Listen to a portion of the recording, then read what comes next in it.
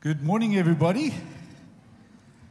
It's good to be up front here. Good to be bringing God's word to you. Just a quick word that we will be having and sharing communion a little bit later.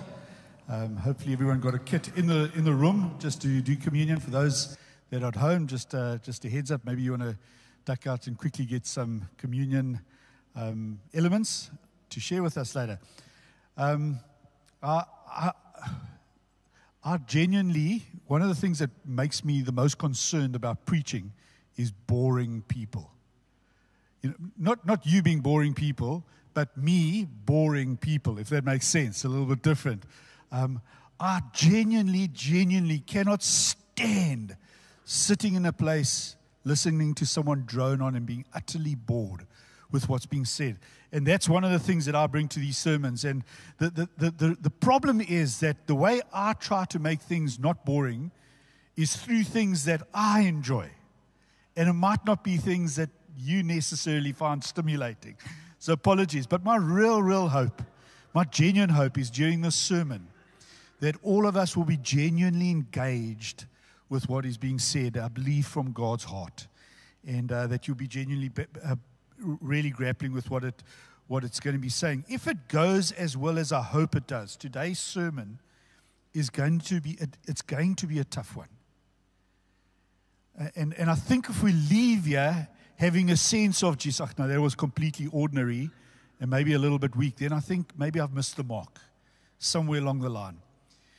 You know, you should never comment on how somebody drives because that's too personal. You know, sitting someone next to someone and saying, no, slow down or put the brake on or, you know, you must never do that. It just irritates them.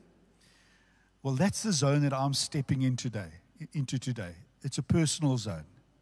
And so when we step into that zone, it's easy to cause offense. So that's just a bit of a heads up as to where we're going today.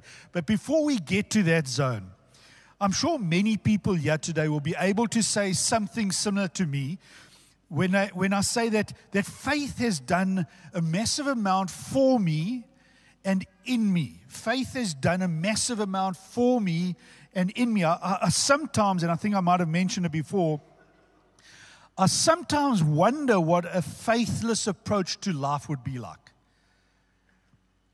You know, what would it be like? What would it feel like? How would I navigate situations without faith? How would I approach situations without faith? How would I even evaluate situations without faith? And I must admit, that little exercise I found often quite unimaginable. I can't imagine what life would be like without faith. I bet you it's kind of like a fish trying to imagine what life would be like living out on the land. You know, it must be really difficult to imagine. Here's one of the many important consequences of a faith in God for me. All right? I honestly believe that there is real purpose and significance about our lives. I honestly believe that there's real purpose and significance about our lives. And I have that belief because of my faith in God. Or to put it another way, there is a reason behind my birth. There is a reason behind your birth. There's an intention behind the kind of person I am. The fact that I'm good-looking, charming, great sense of humor and an athletic build, you know, that kind of stuff. It's not just a random concoction of luck. Okay, tongue-in-cheek, you know that. I mean, I don't need to actually say that. But neither you nor I are simply a random outcome of a biological act that happened, 50-something years ago for me. Our lives cannot be reduced to that level. There's infinitely more to my life than simple chemistry. Ephesians chapter 2, verse 10 tells that story brilliantly for us. We're going to go to that verse. And I'd love for us to just imagine for a moment that this verse is a friend, a new friend that you're wanting to get to know. You sit down have a cup of coffee with a friend next to a table. You kind of listen to their life. The friend listens to your life. and have a bit of interaction. That's how I'd love you to imagine trying to grapple with this verse a little bit. Ephesians chapter 2, verse 10, beautiful verse, says, we are God's handiwork, created in Christ Jesus to do good works which God prepared in advance for us to do. We are God's handiwork, created in Christ Jesus to do good works which God prepared in advance for us to do. And so it starts off, if we look at that verse, it starts off with that point that all of us are created by God. Okay, I've already said that. That's the critical starting point of our lives and our existence. We have to, if we think about our lives, start with that point, that God created us. Psalm 139. The psalmist gets caught up with that truth, and he says to God in his moment of prayer, he says, you created my inmost being. You knit me together in my mother's womb. I am fearfully and wonderfully made. And I'm sure it's not just because of the outcome, how we turned out, but because of the fact that God, the Creator, actually had His hands on us. The fingerprints of God and His creative genius is all over your life. Notice also that it says we are God's handiwork, workmanship, masterpiece, all different English words, trying to translate the Greek word. We are God's handiwork. Get this, the Greek word for handiwork is the word poema. Poema. Just for a moment, you're allowed to drop your mask and shout out or tell me what English word reflects that word. Come on, what's the English? Yes, it's the word poem. That's where the English word is derived from. We are God's poem. I think that strikes me as incredibly moving. Back in ancient Greek days, they used to use that word poem to describe beautiful architecture, an awesome painting, fantastic statue, or just a poem. That's the word that they'd go to describe what they're seeing and what they're experiencing in that moment. It's a poema. You, as you sit there, get this. It's hard to imagine, but get it. You, as you sit here today, are God's poem, masterpiece. You're a work of art. I'd love you to turn to the person next to you and just say, I am a masterpiece. Say, no, okay, you don't have to do that because I know it's very awkward. But you could legitimately turn to the person next to you and say, I am epic. I am a masterpiece. God's fingerprints are all over me. Because that is the truth of the matter. There is a unique and individual beauty and significance about us as individuals that was first created and imagined by our Creator. Just again, imagine that moment. Sometime in infinity past, our immense God gathers up all His wisdom and His creative genius. And He sits down and He writes, He constructs a poem that uses your name as its heading. And says, yes, he or she fits perfectly into the creation story that I have envisaged. And then the verse carries on and starts to explain some of that story. It says that we are created in Christ Jesus to do good works which were prepared in advance or beforehand. And the picture is developed. We get the sense that there is a plan that is filled with goodness. That's the flavor of our contribution in life. It is a plan that is filled with goodness. A goodness that we have the epic privilege of bringing into our families. A goodness, a God kind of goodness that we have the privilege of bringing into our workspaces. A goodness that impacts strangers that we meet. A goodness that reaches all the way to the ends of the earth. That is part of the poem that is written in your heart and over your life. It's a story of God's goodness. It's the story that is the backdrop of your soul.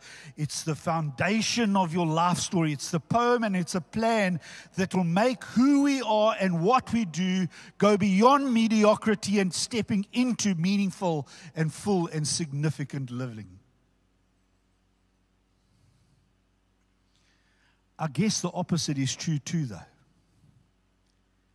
Live your life oblivious or careless of this plan, and I believe that there will be an unshakable sense of loss that will become part of our lives.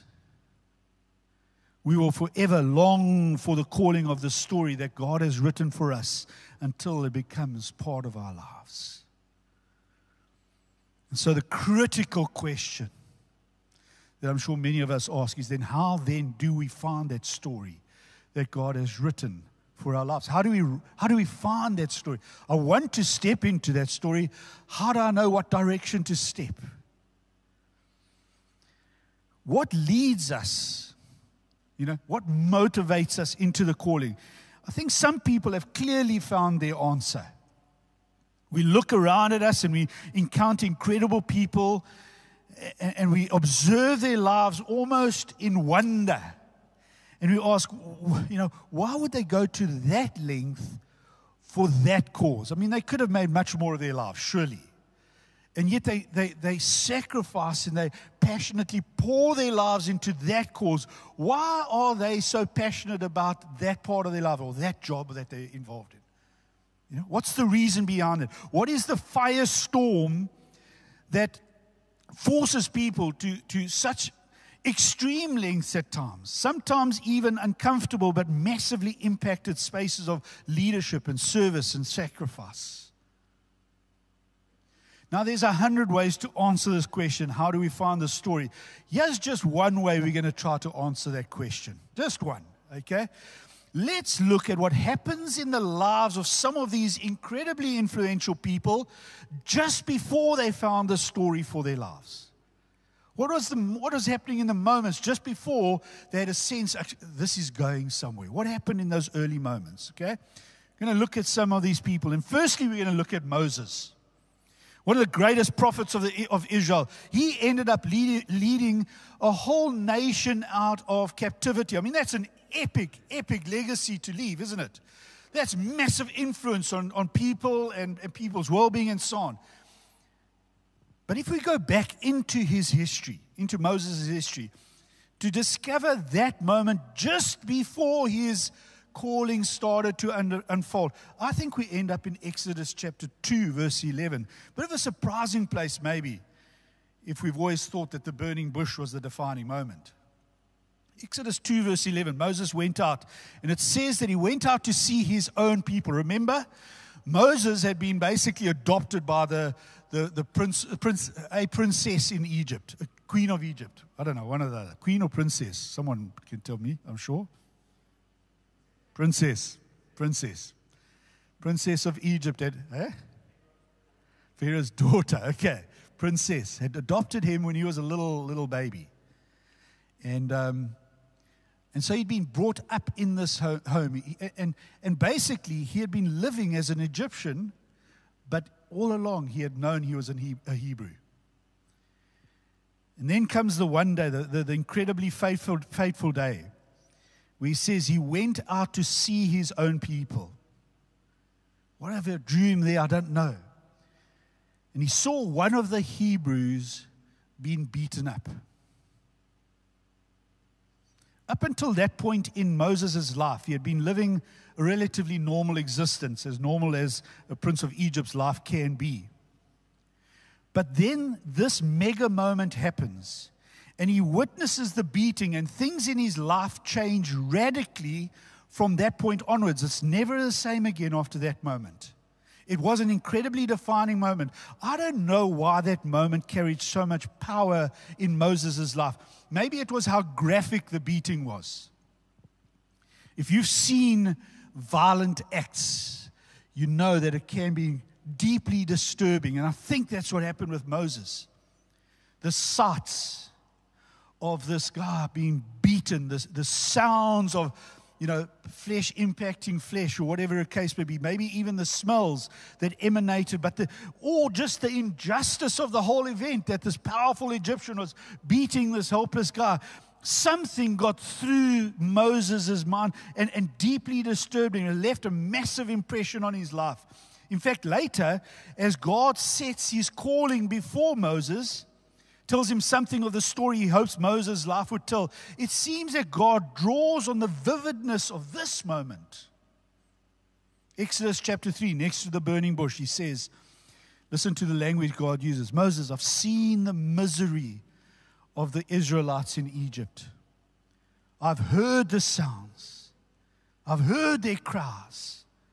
And it seems as if God is climbing back into that moment for Moses and using that moment to motivate and lead Moses into a calling. Out of a moment of crisis, a calling starts to emerge. David, the greatest king of Israel, raised this tiny nation to unbelievable heights. His defining moment arrived when he encountered a trash-talking giant, Goliath, standing before the armies of God and kind of just disrespecting them and challenging them and abusing their cowardice and so on. But from David's perspective, as he sits there, a little shepherd boy, and as he listens to Goliath, listen to how he frames that moment. 2 Samuel 7:36, he says, he speaks against the armies of the living God. For David, this wasn't just a disrespectful moment, this was now a faith issue. This problem was fundamentally that his God's image was being tainted by this giant, this trash-talking giant. And this cut him to the core. He hated the fact that this guy had the freedom to speak about God's armies, and that God's image was being tainted by his abusiveness. And so he steps into a role of courage and conviction. And he puts his life on the line. In the end, he finishes off the giant. We all know that story. But as he takes that step forward, effectively, it was a step that would lead him to the throne and into his true calling. Once again, a deeply disturbing moment is used powerfully to create a calling in someone's life. Nehemiah, another prophet of the Old Testament, was deeply disturbed that the walls of Jerusalem were down. God's people were exposed and vulnerable. God's name inevitably would have been ridiculed by the people, okay? So he's sitting in a far-off land as a captive, and he hears about Jerusalem, God's city, and how it's being absolutely abused. And this thought plays havoc in his mind. Nehemiah chapter 1, verse 3 and 4 capture that moment. It says, they said to me, those who survived the exile, that they back in the province are in great trouble and disgrace. The wall of Jerusalem is broken down. Its gates have been burned with fire. When I heard these things, I sat down and I wept. For some days I mourned and fasted and prayed before the God of heaven.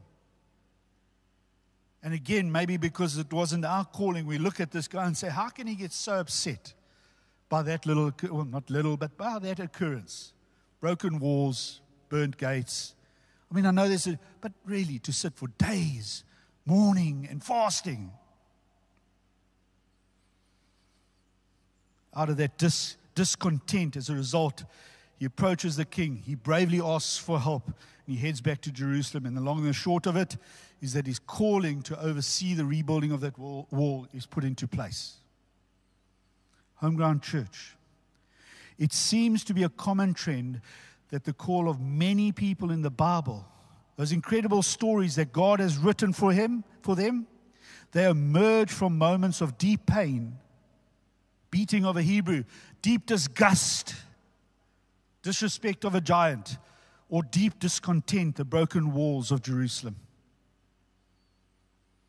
People in our church can tell a similar story. The food parcel ministry in our church, which has served many, many people, is kind of inspired by the poverty in our nation and in our communities. The horrible picture of people who do not have food to eat inspires that calling and that ministry. Homeground Recovery Again, the story of destruction of addiction in people's individual lives and then into the families has inspired a ministry called Homeground Recovery. Divorce care, the horrible pain of divorce has inspired support groups and conversations and ministry, bringing God even into that brokenness. Folks, massive parts of the ministry footprint of our church, many of them have been birthed out of an experience of brokenness, of despair, of hopelessness and defeat. It's the pain that has birthed those calls. To take this to a bit of a ridiculous extent, back in the day, I loved that cartoon character, Popeye. I mean, who thought that name up? Yeah, what a genius, Popeye. And he would often use a line that time and again would put into words the utter frustration that he was feeling. We used to get ready, for school in the morning, about 6:30. There was a cartoon little section on TV, and we always say, Mark, call us, like 10 minutes. And we used to watch these cartoons. Sometimes it was Popeye. And generally, it was when his lady, whose name was Olive Oil, bizarrely, when she was in some kind of distress, when she was being bullied, when her life was being threatened, at some point, Popeye would pronounce these profound words.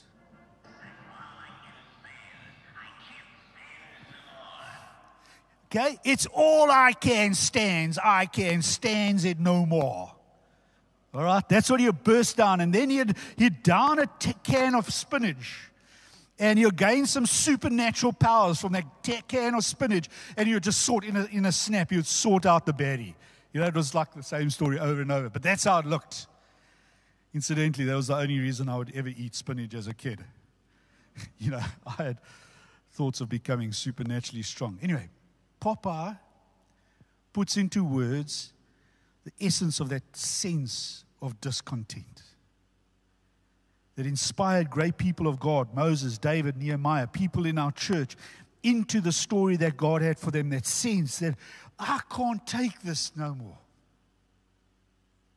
I can't just carry on accepting. I cannot find it myself to settle for this reality as if it's just something I've got to learn to live with.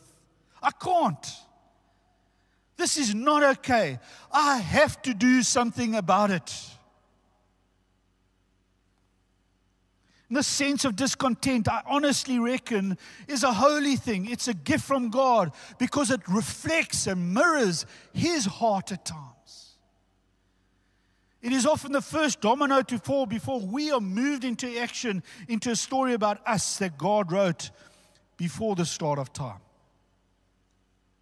It's a holy discontent because it's a gift of God. Now, I mentioned earlier that COVID and lockdown has caused many of us, including the leadership in our church, to start to reimagine, reconsider, revise our picture of church. We've all had that experience in different zones. Some have detached completely from church. They've yet to find the desire or the need to head back to a church experience. I pray that they do find that desire and hope again sometimes. Because in God's economy of things, church is a non-negotiable. It is part of His plan of salvation. There's no sidestepping that. Others have stayed connected, but for all of us, I think, it's been a very different experience than ever before. I mean, just the fact that we're sitting spaced out with masks on gives testimony to that. Here's the thing, though. In amongst all the shrapnel that has been flying around because of COVID, I honestly believe, and if we believe that there's a God who is all-powerful, we have to see that we also have been presented with an opportunity. An opportunity to be passionately intentional about making our new experience of church even more aligned with the picture God has always had in mind about church than ever before. I suspect that a holy discontent about some parts of how church used to happen is not only appropriate, but absolutely necessary right now as we transition to a new type of church that I believe God is calling us towards. That discontent is a God-given gift that, if used well, if responded to well, will lead us as Homeground Church to a better future. Let's try to put into words some of the discontent all of us must feel about our church. And that's a risky business, isn't it? Putting a list like this together. That's why they pay me big bucks to get up here and tell you what the list is, because you can just sit there, criticize the list. You know, fact is, we'd all have a different list. We'd all say, no, this also needs to be included, or that shouldn't be overstated.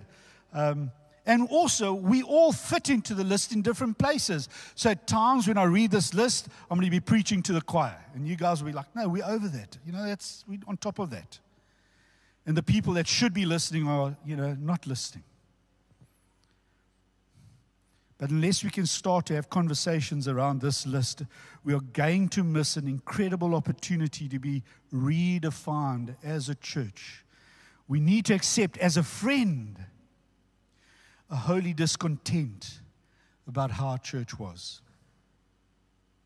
Because the wounds of a friend are faithful and true, as Scripture says. Here's a list of discontent that I reckon has potential to serve our church well. Firstly, many of us need to stop seeing church like a visit to the movies, to see it more like a visit to the gym. It's in how we plan for and how we experience this service. Folk, I must engage and be part of the worship and the preaching and the prayer and the community. The more passive we are at church, the further we are from God's intention for church.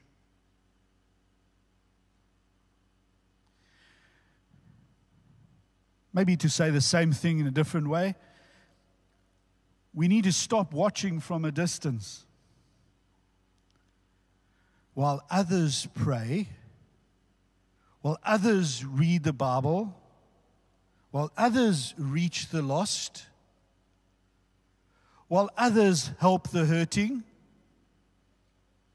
This is something every believer in Christ is called to, folk. It is a story written on our souls. It is that goodness that God has written about us, achieved in different times and ways and means because we are different, granted, but it is a call to all of us.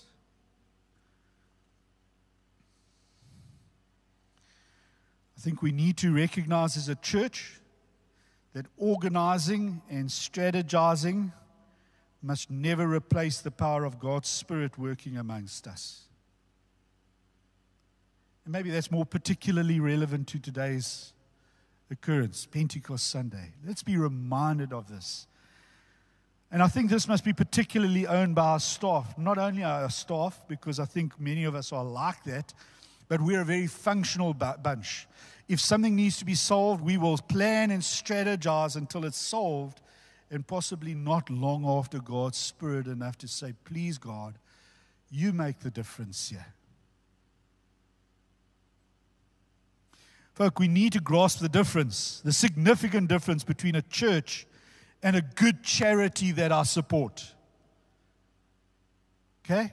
There's a difference. A church needs to become my family. It needs to become my spiritual home. A place that people know my journey and I know their journey, and I help them and they help me. That's what spiritual family and a spiritual home looks like and feels like. Charity is something I support from a distance. A church needs to be different. There's a level of buy-in and ownership that doesn't allow us year in and year out to exist purely at an arm's length and largely anonymous in church. If that is the case, you're welcome here, but understand that there's something missing in terms of your church experience.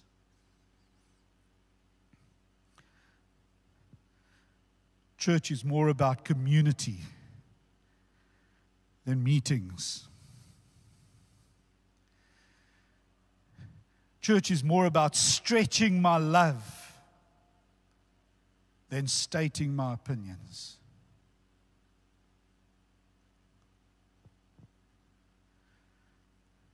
Church is more about faces and names than numbers.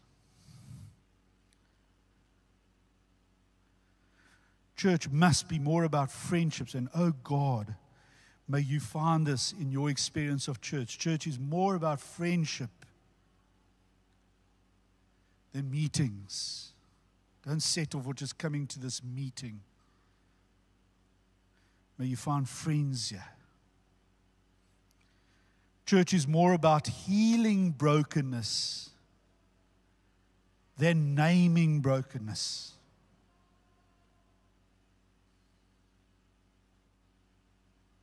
Church must be more about reaching than grasping. Heard a great question asked last week where someone said, if all our prayers are answered, would the world change or only our lives?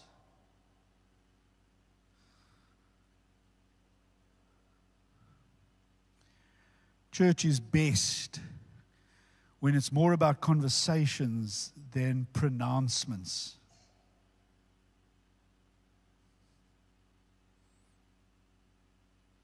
Worship is more about mystery and awe than worship styles. Preaching is more about listening for the voice of God than to the voice of an imperfect, sinful, biased, droopy-eyed preacher. And obviously, talking about myself, not the rest of the preaching crew. Okay? Whoever is up here, listen to the voice of God. Listen for the voice of God. That's the way to deep preaching. Church believes that people not like me in Christ are in fact just like me. Church seeks Christ above all, in all, and for all. Look, this is something of the list that I believe we need to grapple with right now. Sure, it's an incomplete list. I'm sure you could add and edit and cut and paste and do it much more effectively. But I think it's a good starting point if the heart of those things is something we're grappling with. To be clear, all of us need to be grappling with it. All of us. It is our list, our challenge. If you call this group of people your spiritual family, then please own this list with me. There's no one person that is more of a solution than the other. Maybe there is, to a degree. But all of us are part of the solution. I'm sure you'd agree with me that I don't want to be part of a church that simply puts on a good show every weekend. Church needs to be much more than that. And I pray that God may spark that holy discontent so that it drives us beyond the kind of church that we will settle for, just an old norm that now we're just going to hanker after. Yes, those good old days. Please, God, may we not be simply that kind of church. Church that long for what we used to know. Just quickly, I also need to say, if this has happened, that this isn't a sermon that is meant to shame anyone. Shame is a horrible emotion. It really was not intended to do this. This list hopefully leads us to the clearer picture of what God actually wants to do in and through us and what we are willing to pursue as a group. Homeground church. Homeground church. There is a poema about our church's future that is still becoming a reality even through this tough season. And may this list lead us deeper into that reality, deeper into the power of God's Spirit. And may God's kingdom come through our church as we step into this future. Folks, if this week, and I guess it is to a degree if this week is about deconstructing our view of church, Next week, Debs has the epic privilege of taking us into the first few steps of reconstructing what we believe the future looks like. I'm really excited to be part of this journey, folk, and to hear what what God has put on Debs' heart as we start to look to the future and say, where is God taking us in the midst of this season? Look forward to it, Debs. Best to be a good one, eh? No pressure. We'll all rate you out of 10 at the end of that sermon, okay? So up your game. No, I'm joking. And ask the worship team just to come up. I want to wrap this up by taking us to a moment that Jesus had with some of his friends. You all got your little communion kit, I hope. If you can just latch onto it now. I had it in the first service. That's why I'm holding it even though it's not in my hand. Take us to a moment that Jesus had with some of his friends. Sometimes we use the word disciples, and that makes a lot of sense. But actually, I think first and foremost, those people around Jesus were probably his friends. And it was a beautiful experience of church as it meant to be, that moment. As Jesus pronounced those words over the bread and wine that were on the table before him, he said, "Eat this, it is my body broken for you," holding the bread. And he said, "Drink this cup in remembrance of me." Okay, as he did those movements, as he pronounced those words in the first communion service ever, I want you to just notice a few dynamics that were happening in the room. Notice firstly, if this was a great experience of church, notice firstly, he was at the center of that moment. It was a story about him, not in an arrogant way, but because he is the center of creation. He was at the center of the moment. Notice also it was an intimate and authentic moment. Surrounded by friends, Jesus talking about some tragic things that were just about to happen in his life. He was being authentic. Questions were asked. Things were grappled with. It was an intimate and authentic moment. It was a moment of prayerfulness and pause. I honestly believe that as Jesus said these things that were just about to happen to him, that his friends had a moment of pause and said, whoa, can't imagine that happening to you, Jesus. I've zero doubt that after these moments, after these conversations, that prayer happened amongst his friends and disciples. A moment of prayerfulness and pause. Notice also that no one was sitting at a theater watching a show developed in that moment. Okay? At a movie house, just watching actors doing their thing. No. Everyone around that table was deeply and utterly engaged and drawn in. It was about their life. It was about their friend. It was about their God. It was church as it was meant to be. So now, as we eat and drink, commemorating that moment, may it be as something of a commitment to find that experience of church again.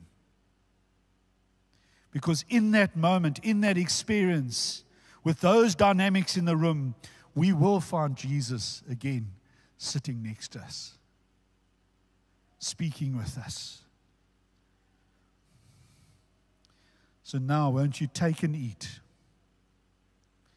And may our lives again lean towards the beauty of this gift called church that Jesus uses to get us to know him better. Won't you take and eat? Thank you.